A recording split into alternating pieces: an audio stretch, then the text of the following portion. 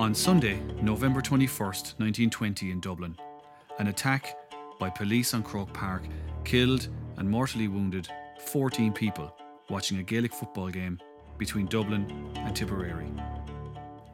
The shooting lasted just 90 seconds. The victims included one player, 3 children, and a woman due to be married the following week. Instead, she was buried in her wedding dress. The impact of Bloody Sunday on all 14 families was life-changing. The impact on Ireland helped change the course of its history. My name is Michael Foley, and in 2014 I wrote a book called The Bloodied Field, detailing the events of a day that eventually claimed 31 lives. From the attacks by IRA hit squads on suspected British spies that morning that claimed 14 lives, to the angry reaction that turned a search operation at Croke Park into a massacre. For 100 years, the stories of the victims were largely lost.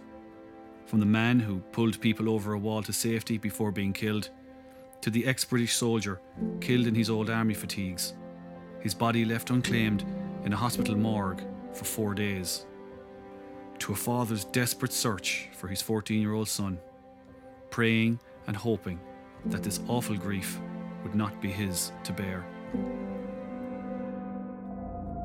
In this 8-part podcast, we will tell their stories and look at how a brutal war of independence reached a crescendo in Dublin that day. We'll look at the funerals that reached from Westminster Abbey to small graveyards in rural Ireland, and how the events of Bloody Sunday have resonated through Irish life ever since. In episode 1, we will revisit Grange Mochler, County Tipperary, birthplace of Michael Hogan, the player killed on the field that day, and follow his journey from the family farm to the tragic moment that made him Ireland's most famous sporting martyr. So join us as we return to a dark and terrifying time in Irish history to tell the story of Bloody Sunday and Croke Park in the Bloodied Field Podcast.